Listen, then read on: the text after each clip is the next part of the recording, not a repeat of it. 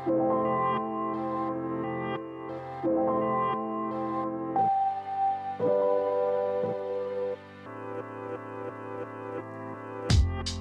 up, Yap fam? We've got a Yap Classic for you guys today, and we're dusting off Donald Miller's first interview from the Young and Profiting archives. If you don't know Donald, he's the GOAT of storytelling. He's the New York Times bestselling author and the CEO of Business Made Simple, an online platform that teaches business professionals how to scale. Donald has been on Yap twice. He's coming on the show for a third time in a couple of weeks. Goes to show how much I love Donald as a guest. He's always a pleasure, always brings the value. And our new episode with Donald won't disappoint. It drops on March 27th, and it's all about how to grow and scale your small business. And given my entrepreneurial audience, I'm sure you guys are going to eat that one up. In today's Yap Classic, Donald and I unpack the power of storytelling, and we walk through the 7 steps that you need to tell in every single story. Donald also tells us how to write the best call to actions or CTAs, and we talk about the importance of leveraging testimonials. Donald is the king of storytelling, and as a marketer, I know firsthand that stories is the number one way to engage and connect with your audience. Stories is how we learn best as humans. It's how we retain information best, and it's one of the most powerful tools we can use when it comes to persuasion and sales. Without further delay, here's my conversation with the legendary Donald Miller. Hey, Donald, welcome to Young and Profiting Podcast. So glad to have you here. I'm grateful to be here. Storytelling is like one of my favorite topics, and I'm just so excited because I feel like you're going to have so much insight to share with everyone. So welcome again. So for anybody who doesn't know who you are a podcast host, you are a CEO, you are an author, you're a multitude of things. And one of the things that you're most known for is helping brands tell their stories. So you've worked with Chick-fil-A, Pantene, countless household brands. So I would love to introduce yourself to my listeners, give a bit of your background. From my understanding, you grew up in Texas, and you were a bit of a troubled child, and you found a mentor who inspired you to start writing. So I'd love to, understand who you are as a child, because it's nothing like who you are today. And it will give some inspiration to my listeners, anybody who's on this troubled path who may be able to, come out the other side. So tell us a bit about your upbringing and your childhood. Yeah, well, Hala, I had no shot at any form of success. If you took a snapshot of my junior high school years, you would say this kid's going nowhere fast. And I had this youth pastor at my local church who said, Don, I'd love for you to write the guest column in this little bitty youth group newsletter. I mean, it was probably 50 people subscribed to it. I wrote it. I got great feedback from like 5 people, and I thought, I'm good at one thing, and it's writing. And of course, that was not true at the time, but at least I was delusionally optimistic to think I could hone it into a craft. And I did so. And so I wrote a bunch of books, and my second book was called Blue Like Jazz, and it stayed on the New York Times bestsellers list for like 42 weeks, if you can believe it. Now, I just fast forwarded 15 years, by the time that happened. There was a lot of writing in there. And then in order to keep writing books and keep selling books, quite honestly, I studied story and how story works and how story keeps a person turning the pages. And I just became a story junkie. I just read every book I could, took every course I could on story in order to be a better writer. So I kept writing books, and those books did well. But by about the 7th or 8th memoir, I ran out of things to say. And Accenture, this giant consulting firm, called me and said, Don, we know you know a lot about story. Could you help us figure out how to overlap a project management system and story structure together? In other words, we want to invite United and Continental to merge as an airline. Could you help us figure out how to create a narrative around something like that? And I did. I created a curriculum, and then realized really quickly this affects marketing and messaging, and created a curriculum around the way companies can use stories to engage customers, and wrote a book, and it sold 500,000 copies. And now I'm grateful to say somehow that's what I've ended up doing with the last 7-8 years of my life, is helping companies invite people into a better story. And I absolutely love it because it unites your sales and marketing. But it also, there's nothing sleazy about story. There's nothing aggressive about it. It's just a technique that people pay a lot of attention to at the theater, watching Netflix, reading books. And if stories can use that, they don't have to be sleazy or aggressive, but everybody suddenly is attracted to their brand. And so I'm grateful to have this weird non-linear journey toward what I'm doing now. Yeah, it's really cool. And I'd love to just step back and focus on that journey a bit, because from my understanding, you didn't grow up with a father figure. And that's been a big part of your life, and also a big part of giving back in your life. You started the Mentoring Project, which really focuses on youth who don't have a father. So I'd love to hear a bit about that from you and why that's been so powerful, and the importance of a mentor, and kind of like the state of America in terms of like fatherless figures, and why you think that's a problem, and why you're trying to help solve that problem. Yeah, that's a huge topic. You know, in stories, Hala, there's really four major characters. There is the hero, or pardon me, let me start over. There's the victim. And the victim is the person who has been kidnapped, they're being bullied. You know, it's the person in the story who needs to be rescued. Then there's the villain, and that's the evil person who's trying to destroy the victim. And then there's the hero who's combating the villain. And then there's the guide who has a backstory of success and is now helping the hero in their fight against the villain. Those are the four major characters in stories. And those characters exist in stories because they exist in me and you. It's not like there are villains out there and there are victims out there and there are heroes out there and there are guides out there. Actually, every human being you meet has all four characters inside them. And on any given day, they could play all four characters.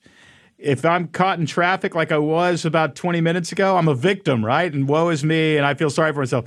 If I run a red light and honk at somebody and nearly hit a pedestrian, I'm a villain. There's no question about it. If I'm a hero and I help an old lady cross the street and am late to this interview because I did a nice thing, well, then I'm a hero. If I'm a guide and I give somebody advice on how to write a book so that they can win, and it's sacrificial of me to do that, then I'm the guide. You know, we play all those characters every day, and the reality is the more we play the hero, the better our life is going to go. The more we play the guide, the better our life is going to go. The more we play the victim, the worse our life is going to go. And the more we play the villain, the worse our life is going to go. So to the degree that you play these four characters, your life tells a story. What happens to the victim is they get rescued and then they're forgotten about. What happens to the villain is they go to jail or they're imprisoned. What happens to the hero is they're rewarded at the end of the movie. And the guide, of course, is respected because they've helped the hero win and they've laid down their life. So when you talk about fatherhood and having grown up without a father, really what I grew up without was a guide. The person who was supposed to be there to help you win and sacrifice of themselves to help you win was absent in my life. And so what I have done is created a mentoring program for fatherless kids so that those guides, every hero needs a guide, and the guide can show up in the story. Oh my gosh, I love how you related that back to stories. It's so perfect. You're so good.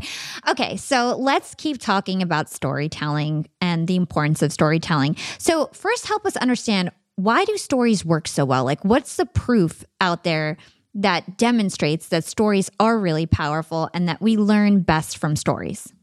Yeah, well, the average person spends about 30% of their time daydreaming. And it's actually a survival mechanism. When you daydream or your mind just checks out or you're staring at your phone, that's your brain recharging.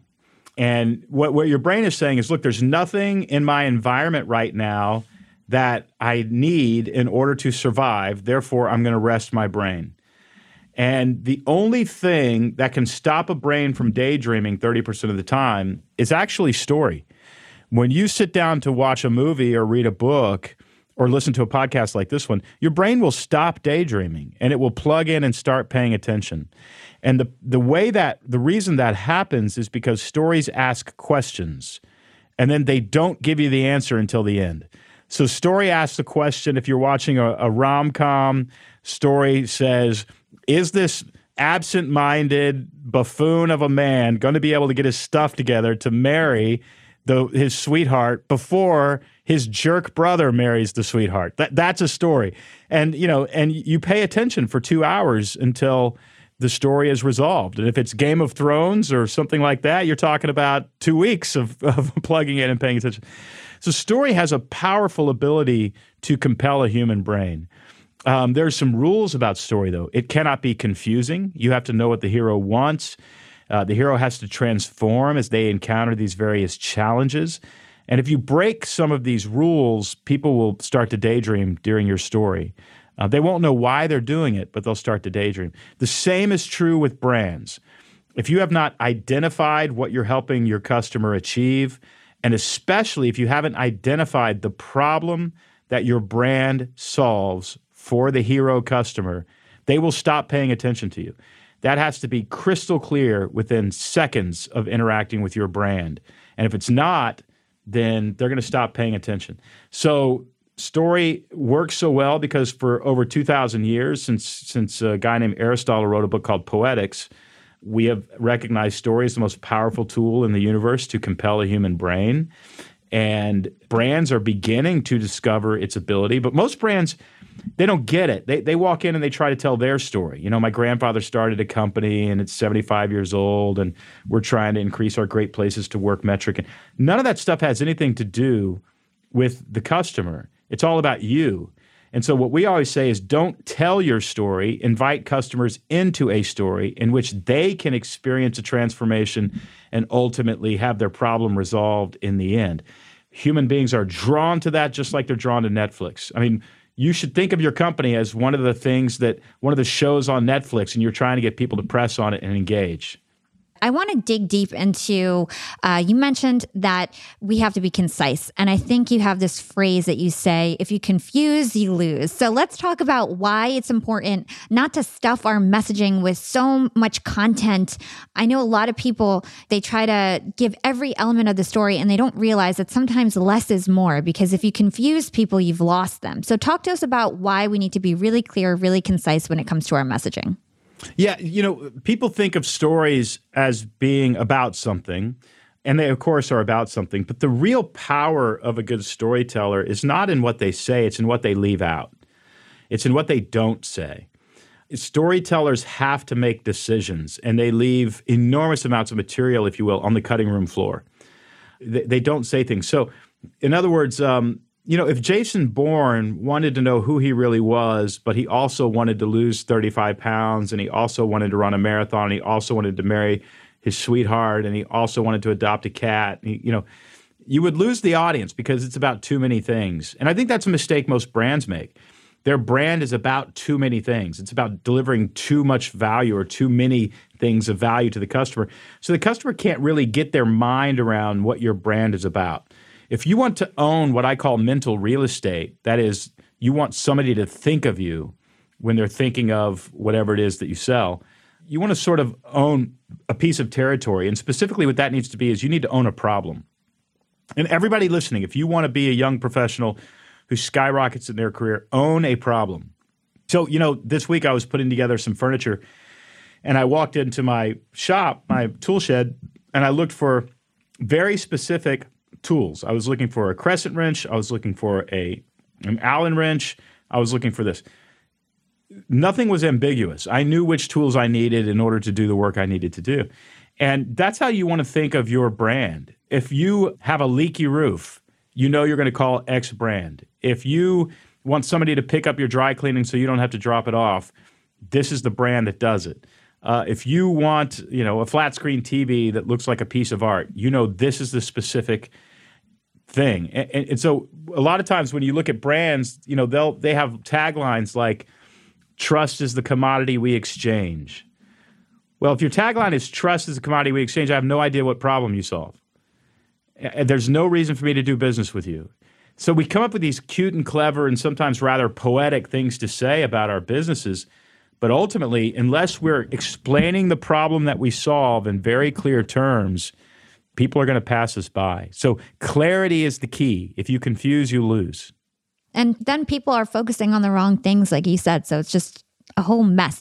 So let's talk about story loops, because I know that you say that's the foundation of a story and we have to open and close story loops. So I'd love for you to explain that, tell us about that and how we can use that in our stories. Yeah, so the way a story hooks you is it opens and closes story loops. So, let's go back to Jason Bourne, because we've probably all seen at least one of the 53 franchise movies that they've made about that. But, Jason Bourne wants to know who he is. That's a story loop. And so we're going to open the story loop of who is Jason Bourne, what's his real identity, where did this guy come from. We're not going to close that, by the way, till the end of the movie, because the second we close it, the movie's over. So let's just call that the main story loop. Well, within the main story loop, though, we have to have smaller story loops that open and close in order to drive the narrative toward the climactic scene. So Jason Bourne wants to know who he is, but we're not going to tell the climactic scene at the end. But we're going to put him in a hotel room, And all of a sudden, bullets are going to fly through the hotel room door, and he's got to get out of the room. So we've opened a story loop. How's Jason Bourne going to get out of the room? And he jumps out a window and he lands on a motorcycle. We can close the story loop. He is now out of the room. Now we open another one when 2 other motorcycles show up behind him and they're chasing him, and he's in a motorcycle chase. So we open that. We're going to close it when, he drives his motorcycle into the river and makes him think he drowned, but he didn't really drown. He really is hiding under a tire or something like that. And then he gets out of the river. That's closed story loop. Then he runs and hides in a farmhouse where he meets another spy who happens to be an attractive woman, and there's chemistry between them. So now we open the love story loop. And you keep opening and closing these story loops all the way through the narrative until you finally close the main story loop. And so what we do is we help businesses figure out how to structure their own narrative in the same way. What is the big story loop that you're opening that people can only close if they buy your product? And then inside of that story loop, what is this email sales letter opening and closing? Is it a bonus that's going away? Is it, what is it? Your sales reps, how do your sales reps open a story loop over a conversation at lunch that can only be closed if people buy your product? You're constantly opening and closing story loops. The opening and closing of story loops is the only thing that actually motivates human behavior. For instance, hunger is a story loop. Lunch closes it. Feeling lazy is a story loop. Getting out of bed closes it. Everything is driven by the opening and closing of story loops. So if everybody on your team knows how to open a narrative story loop, they know how to motivate human behavior. That's why it's so important to be a good storyteller if you want to win in the world today. Let's hold that thought and take a quick break with our sponsors. Young and Profiters, they may call me the podcast princess, but I'm also the LinkedIn queen. I've been a LinkedIn influencer for 6 years now, and I teach one of the most popular courses about LinkedIn. And I love to teach sales on LinkedIn because when it comes to B2B sales, LinkedIn has got that on lock. LinkedIn is where all the decision makers are hanging out. There are 180 million senior level decision makers on LinkedIn and 10 million C-suite decision makers. These people are on LinkedIn and they're in the mode to buy.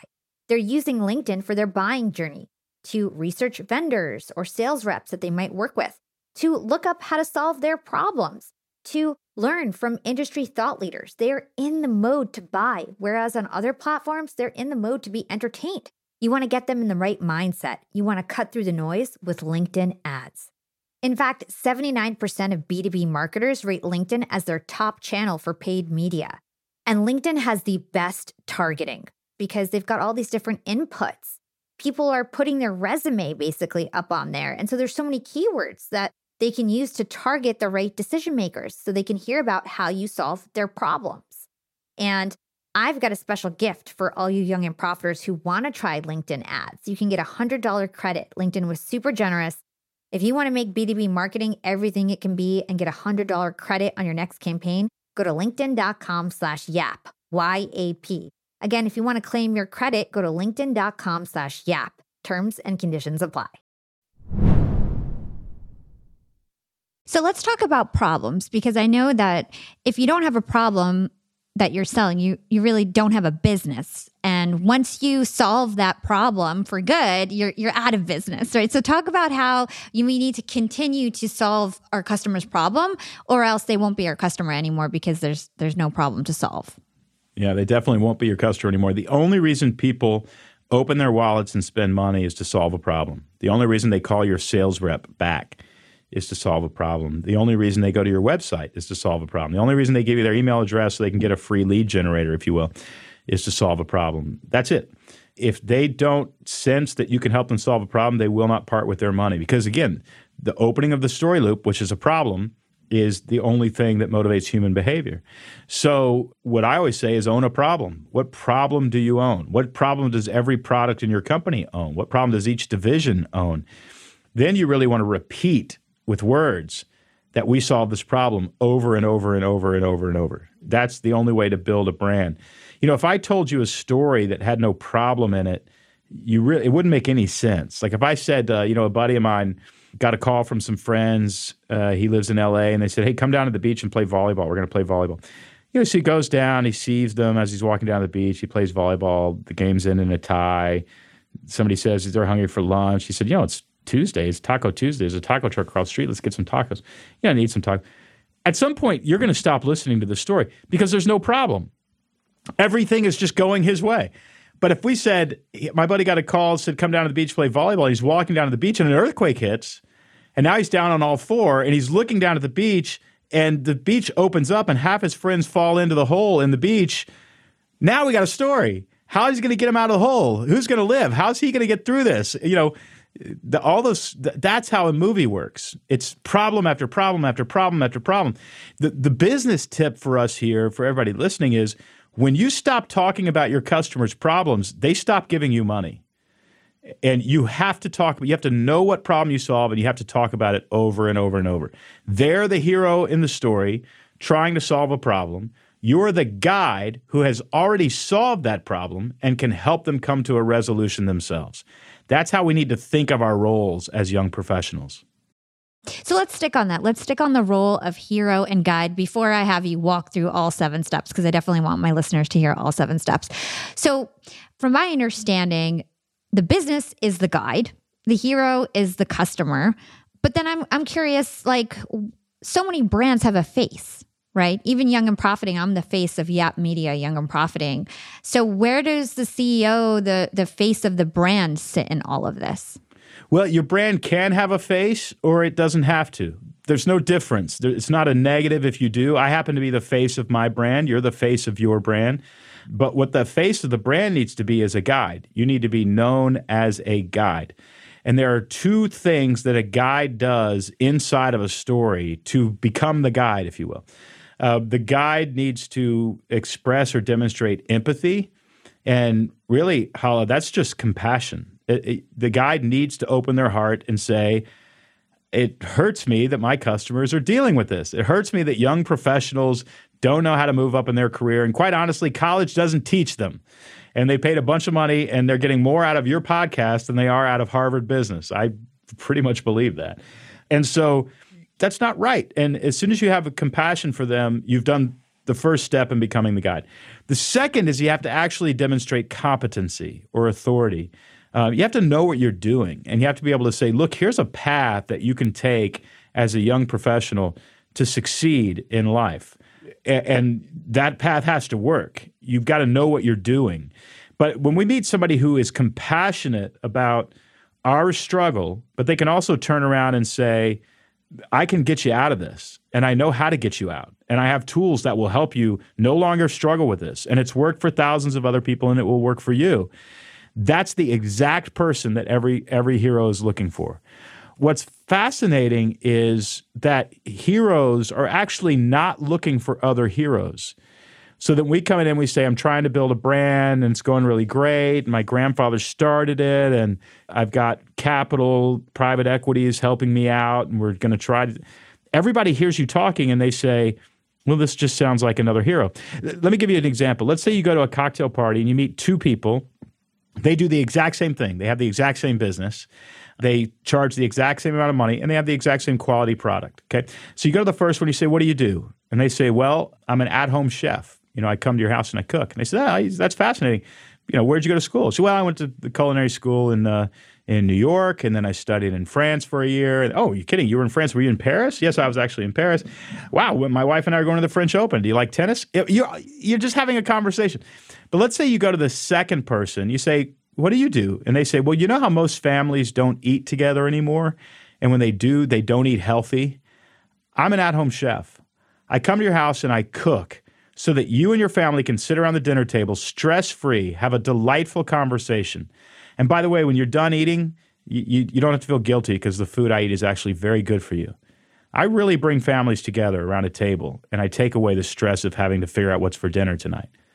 Who's going to do more business? The person who told you they went to chef school in France or the person who offered to solve a problem? The person who offered to solve a problem. And also it goes to the golden rule of friendship, which is people want to hear about themselves. People want to talk about themselves. They don't want to hear about you. And I'll say this, Hala, I think you're right. I will add one thing to the golden rule of friendship. People want to talk about themselves and think about themselves first. And then when you give them the opportunity to do that, they suddenly become curious about you. In other words, what you really want, which is to talk about yourself, you can't have right away. Because as soon as you make that dinner and bring that family together and they go to bed that night going, my gosh, that's the best $200 we've ever spent as a family, I wonder what Hala's story is. And the next time you're over, they're sitting there in the kitchen early and they're going, okay, tell us about yourself. How did you learn to make a sauce like this? And you say, well, my mom actually taught me to make this sauce. And they're like, tell us about your mom. Suddenly, they're dying to know about you. And the reason they're dying to know about you is because they finally met a guide who can help them solve a problem and who was more interested in solving their problem than in sharing their own story. The rule is if you're healthy and you're strong, you think about others. But if you're hurt and you're wounded, you think about yourself because you're in pain. It's a natural thing to do. There's nothing wrong with it. But once we get healthy and we've got some wins under our belt and we're strong, I'm going to die in 30, 40 years. I don't have time to sit and think about myself. I want to think about other people, and I want to leave a legacy in the hearts of the people around me. That's who we're looking for. And the sooner and earlier we can reach that kind of maturity, and again, you can't fake it. It doesn't work. You're going to get found out. But if you can really get outside of yourself for a minute and think about the people around you, you're going to become the leader that people really enjoy interacting with. I think that's so powerful. So let's get into the 7 steps. I'd love for you to walk us through the 7 steps. I might pause and ask for an example or something, but I'll just let you take the floor and give us these 7 steps. We're all about actionable advice, so we love this stuff. Well, these are the 7 things that happen in every story. And because they happen in every story, we know it's a formula. And we know it's a formula that works. I mean, this formula is going to get people's attention and cause them to pause and pay attention to you as a leader or you as a brand. The first thing that happens, there's a character. That character wants something, and they have to want something specific. They can't want too many things, and they can't want something elusive. They have to want something. They want to marry the woman. They want to win the championship. They want to disarm the bomb. They want to find their way back home.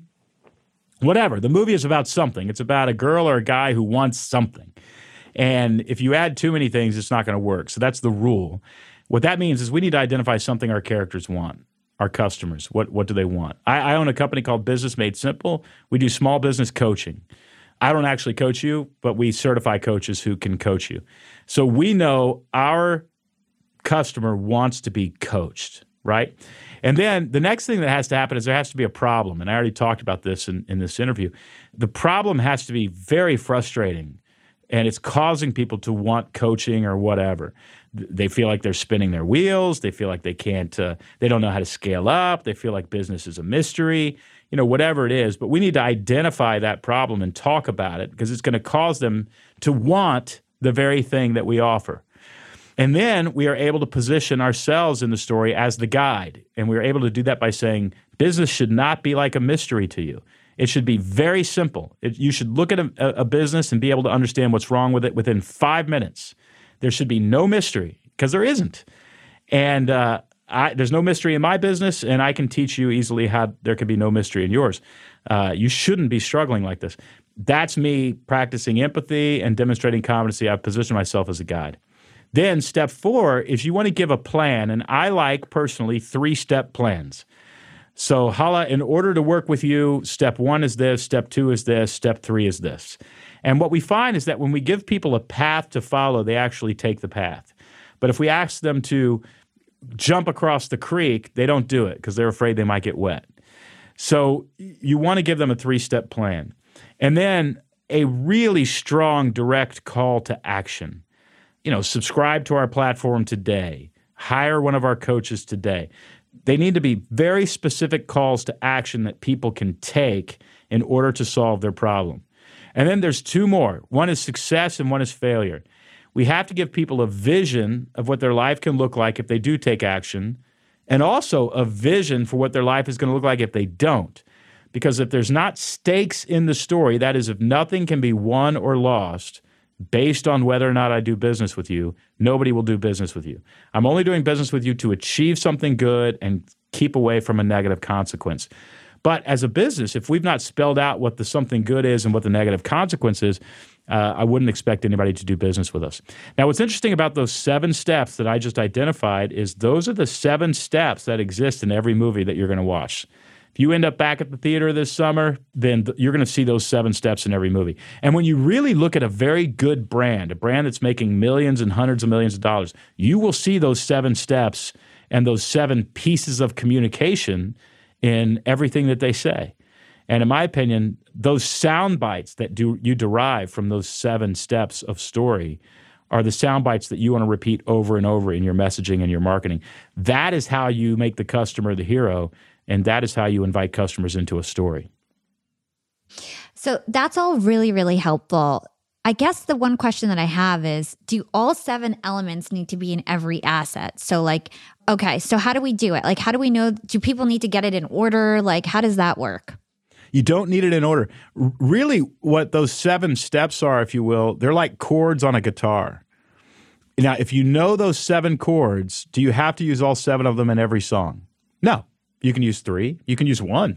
If you're Tracy Chapman, you can use 2 and write incredible songs. So there's, the 7 chords are science. What you're asking the question you're asking is, how do you create art? And I would say, well, you use those 7 chords and everything else is subjective. So should your tagline be the problem? It can be. There's not a formula for it. But I will say, as soon as you use a chord that isn't a real chord, everybody in the audience is going to know it because it's going to sound terrible. And those are the only 7 chords. There are no others. And as long as you're communicating in a Facebook ad, in a podcast intro, and as long as you're communicating something from those 7 chords, you're going to connect with the audience. But no, they don't all have to be there, and they don't have to be in a specific order. Great. Okay, so then I guess the other question that I have is call to actions. I know that they're super important. They need to be strong. Can you give us an example of a good call to action versus a passive one? And how can we have strong call to actions? Yeah, so a good call to action is schedule an appointment or buy now or call a sales rep. So very action oriented. It's action oriented, but it's also it's the equivalent. Hala, I've been married for 8 years, so but I remember when I was dating, I would say things like, "Hey, do you want to get coffee sometime, or would you like to?" I would make it very elusive as to whether or not I was asking this girl out, and it never worked. They were always like, "I don't know, you're making it awkward." And as soon as I learned to say, "Hey, I've really enjoyed talking to you. Can I take you on a date sometime? Can I buy you dinner?" Yes, many girls would say, "Actually, no, I'm seeing somebody," or, "Don, that is so sweet. I don't think I'm up for dating right now." It was always very clear. And I think even though I would get rejected, there were so many girls who would say, "Yes, I would love to go on a date with you," because everything was clear. And I think that's what we want to do with our customers. We want to be able to say, "Look, in no uncertain terms, I'm looking for a financial transaction that solves your problem. You've got a leaky roof. I've got stuff to put on your roof so it doesn't leak. For $500, I could come to your house Thursday and do it." What we're not doing is giving somebody something to accept or reject. So calls to action are incredibly important. Now, passive-aggressive calls to action are things on our website that say things like learn more or get started. Those are actually passive-aggressive calls to action. And, sometimes people want to learn more, but basically they don't actually know where you want this relationship to go. And one reality that's going to be very uncomfortable for almost everybody listening to hear is that business relationships are by nature transactional relationships. It is about them giving you money in exchange for the solution to a problem. That's what it's about. Therefore, if you position your business as being friends with your customer, I think you're being inauthentic. Friendship can come from a transactional relationship. It often does. Many of my clients are very, very good friends of mine now. But it started by being authentic. And authenticity is, this is a business, and I have a solution to your problem. And I'm going to be professional, and I'm going to be kind, but I'm not going to act like we're more intimate than we actually are. Now, if we become friends down the road, then that authentically can happen. And I think businesses that say, "Look, we love our customers and we just want to be friends and it's all about relationship," I think they're being incredibly inauthentic. And people can smell it out. And I've never once seen it work. We'll be right back after a quick break from our sponsors. Young and Profiters. Yap Media is growing so fast. I have 10 open roles just this month. In the past, it would take me so long to find hires. I have to go on all these different job sites. I have to create my own skills assessments. That's why I let Indeed do a lot of this heavy lifting for me. Indeed is the powerful hiring platform where I can attract, interview, and hire all in one place. Indeed has things like skills assessments, where when we have specific roles, we can find an assessment that matches that role and we can make sure they have the skills that we need. Then I can focus on culture fit. I can make sure they're scrappy enough and are obsessed with excellence and do all the things that we need to do for them to fit in at Yap. And Indeed streamlines hiring with powerful tools like Instant Match. An Instant Match basically matches you with candidates as soon as you put up a job post with people who are qualified right away. It's instant. And the best part is it gets better as you use it. So now when I use Indeed, especially when I'm hiring for similar roles, I get people right away where they know that I'm going to like the candidates because they can see what my preferences were in the past. It gets better as you use it.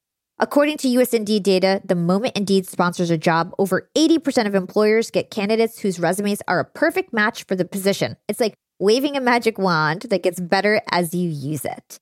So I love using Indeed. We've found a lot of our A players on there. Join more than 3 million businesses worldwide who count on Indeed to hire their next superstar like we do at Yap Media. Start hiring now with a $75 sponsored job credit to upgrade your job post at Indeed.com/profiting. Offer is good for a limited time. Claim your $75 sponsored job credit at Indeed.com/profiting. Again, that's Indeed.com/profiting. And support the show by saying you heard about it on Young and Profiting Podcast. Again, it's Indeed.com/profiting to get your $75 credit. Terms and conditions apply. Need to hire? You need Indeed. Hey, Yap fam. Starting my LinkedIn Secrets Masterclass was one of the best things I've ever done for my business. I didn't have to waste time figuring out all the nuts and bolts of setting up a website that had everything I needed, like a way to buy my course, subscription offerings, chat functionality, and so on, because it was super easy with Shopify. Shopify is the global commerce platform that helps you sell at every stage of your business. Whether you're selling your first product, finally taking your side hustle full-time, or making $500,000 from your masterclass like me. And it doesn't matter if you're selling digital products or vegan cosmetics. Shopify helps you sell everywhere, from their all-in-one e-commerce platform to their in-person POS system. Shopify's got you covered as you scale. Stop those online window shoppers in their tracks and turn them into loyal customers with the internet's best converting checkout. I'm talking 36% better on average compared to other options out there. Shopify powers 10% of all e-commerce in the US, from huge shoe brands like Allbirds to vegan cosmetic brands like Thrive Cosmetics. Actually, back on episode 253, I interviewed the CEO and founder of Thrive Cosmetics, Carissa Bodnar, and she told me about how she set up her store with Shopify and it was so plug and play.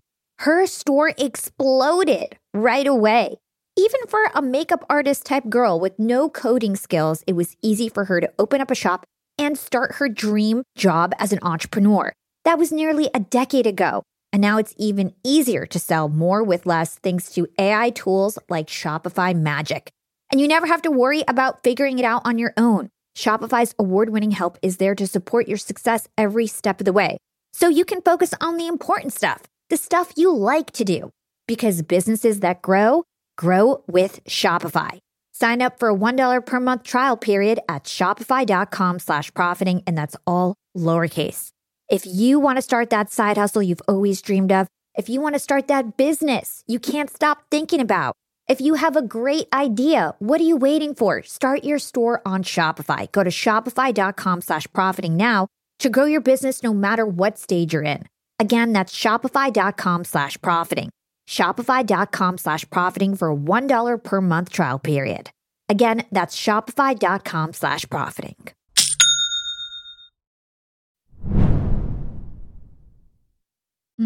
I think that's super interesting. Let's talk about pricing. Like, is there a point in the story where we give our pricing? I know you said we don't have to do it in order, but is there something with pricing and storytelling that we should be aware of?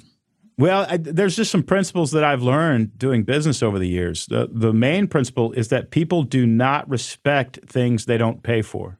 It's very important as young business professionals that we understand that almost everybody listening to this podcast is underpricing their materials. That you're not asking enough for it. And when you don't ask enough for it, people don't respect it.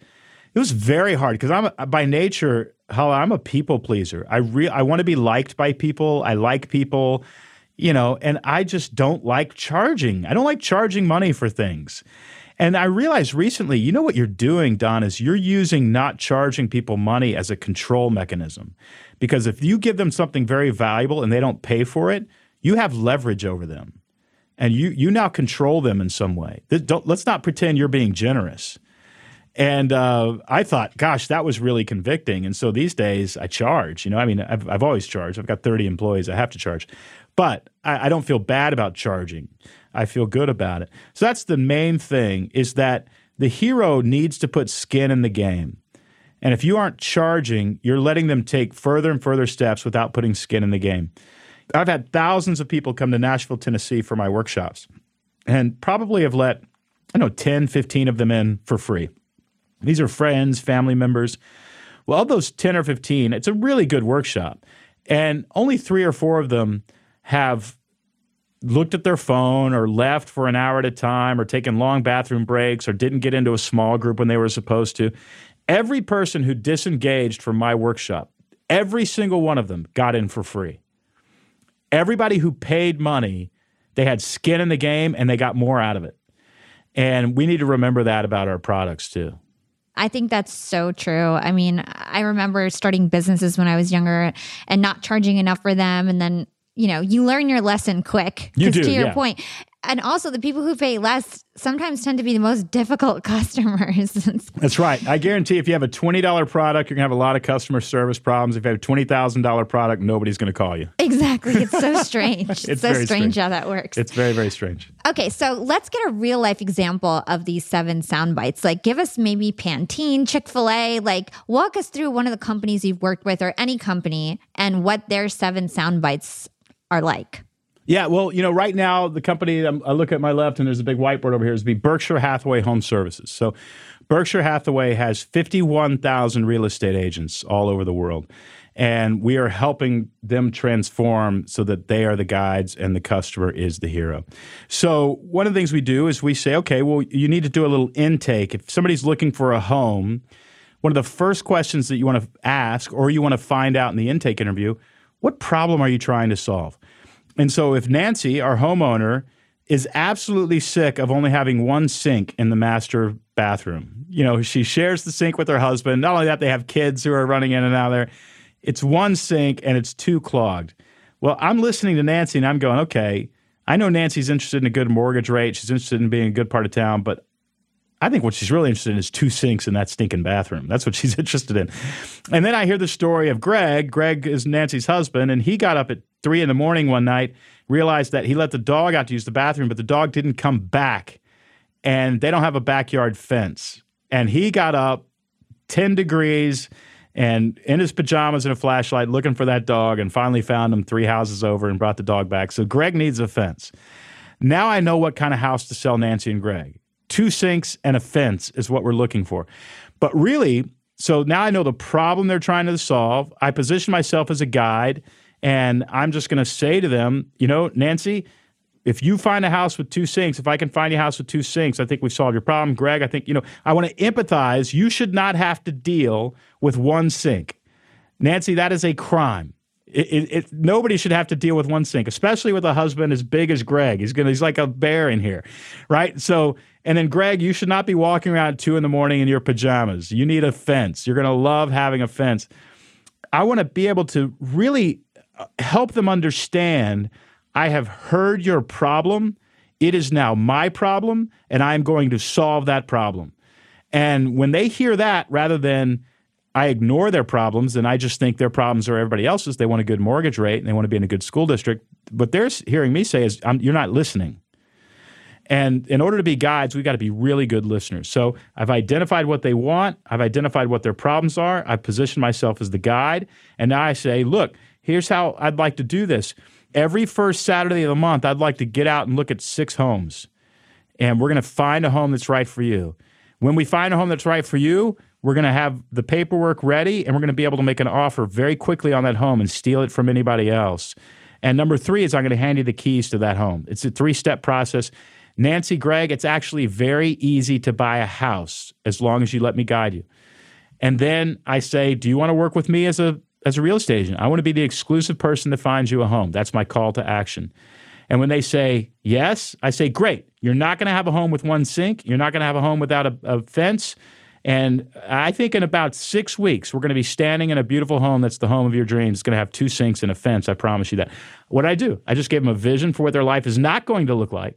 And I gave them a vision of what their life will look like. All 7 steps in one 5-minute conversation.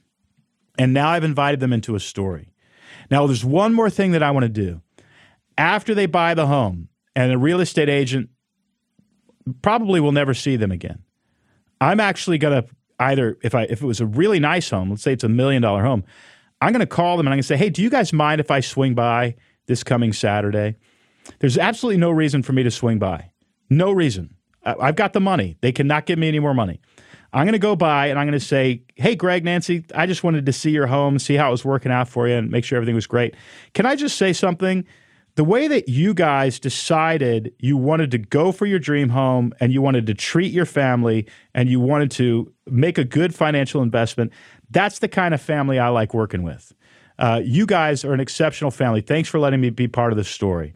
If you ever need anything, call me.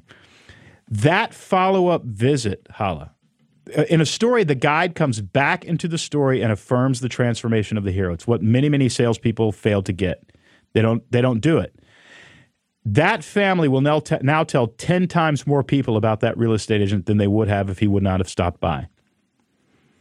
It closes the story loop in their mind, and it affirms that they went on a journey and they are now different people than they were at the beginning. And only the guide can do that. And so we're working with Berkshire Hathaway, 51,000 real estate agents to teach them how to do that. And they're going to sell a lot more homes because of it. I love that follow-up tip. How can we use that follow-up tip if it's like a recurring customer? Like if it's a... Well, in a light way, it's not as powerful, but it is powerful. Even a follow-up email. A week after they buy a digital asset from you, have an automated email that goes out and says, listen, here's the kind of people that we find buy our products. There are people who are hardworking. There are people who want to get ahead. There are people who want to provide for families. There are people who see the American dream and they go get it. Not everybody is wired that way. In fact, we find it's about 5% of the population.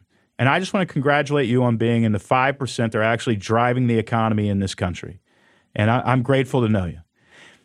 That's it, right? You write that email, it's automated, and people feel affirmed, and you mean it. You know, that's the other thing is you got to mean it. And we really do have to enter in this. These aren't tactics on how to manipulate people. They're tactics on how to guide somebody into a story.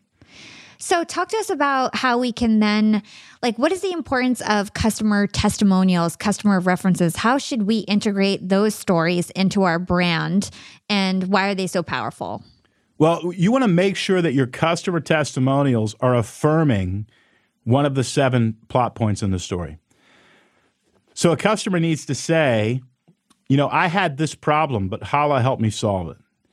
My life was going in the wrong direction, but she helped me experience this scene in my life that was really beautiful. Even your customer testimonials, what you're actually listening for, are the 7 elements of story. And the other rule about customer testimonials, you want them to be short. People scan them. And here's another tip. Write them for the customer. They're not writers.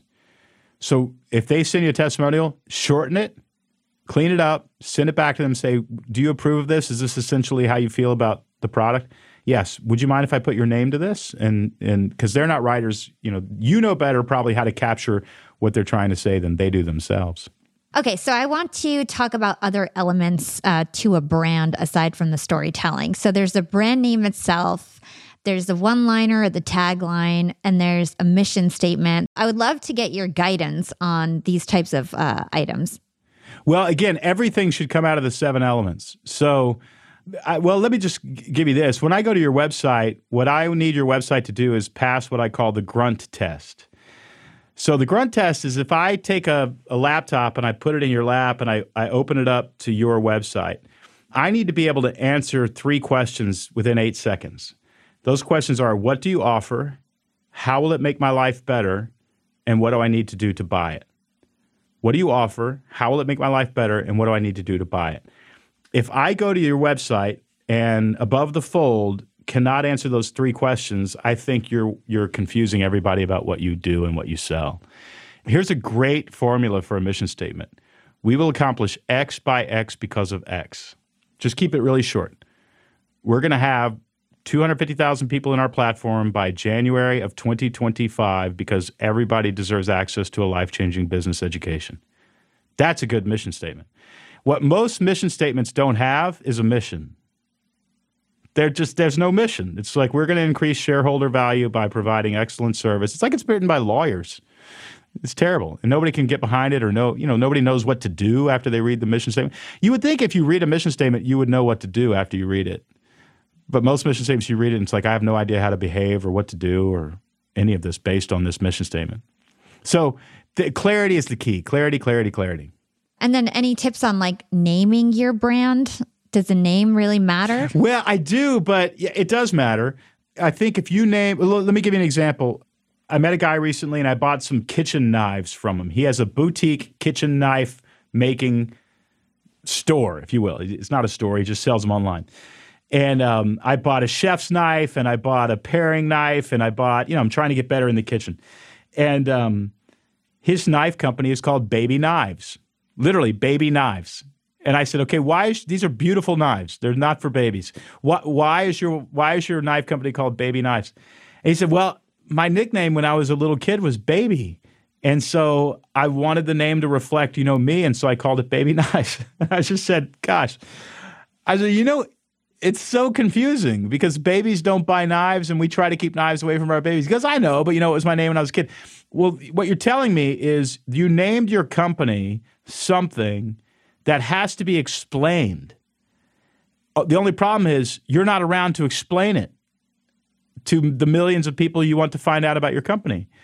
And so what I told him is what I'll tell everybody listening. If he would have called it Boutique Knives or he lives out in the wilderness knives or, whatever, nobody would have been confused. At least he got the word knives in the company name. That's good because he sells knives.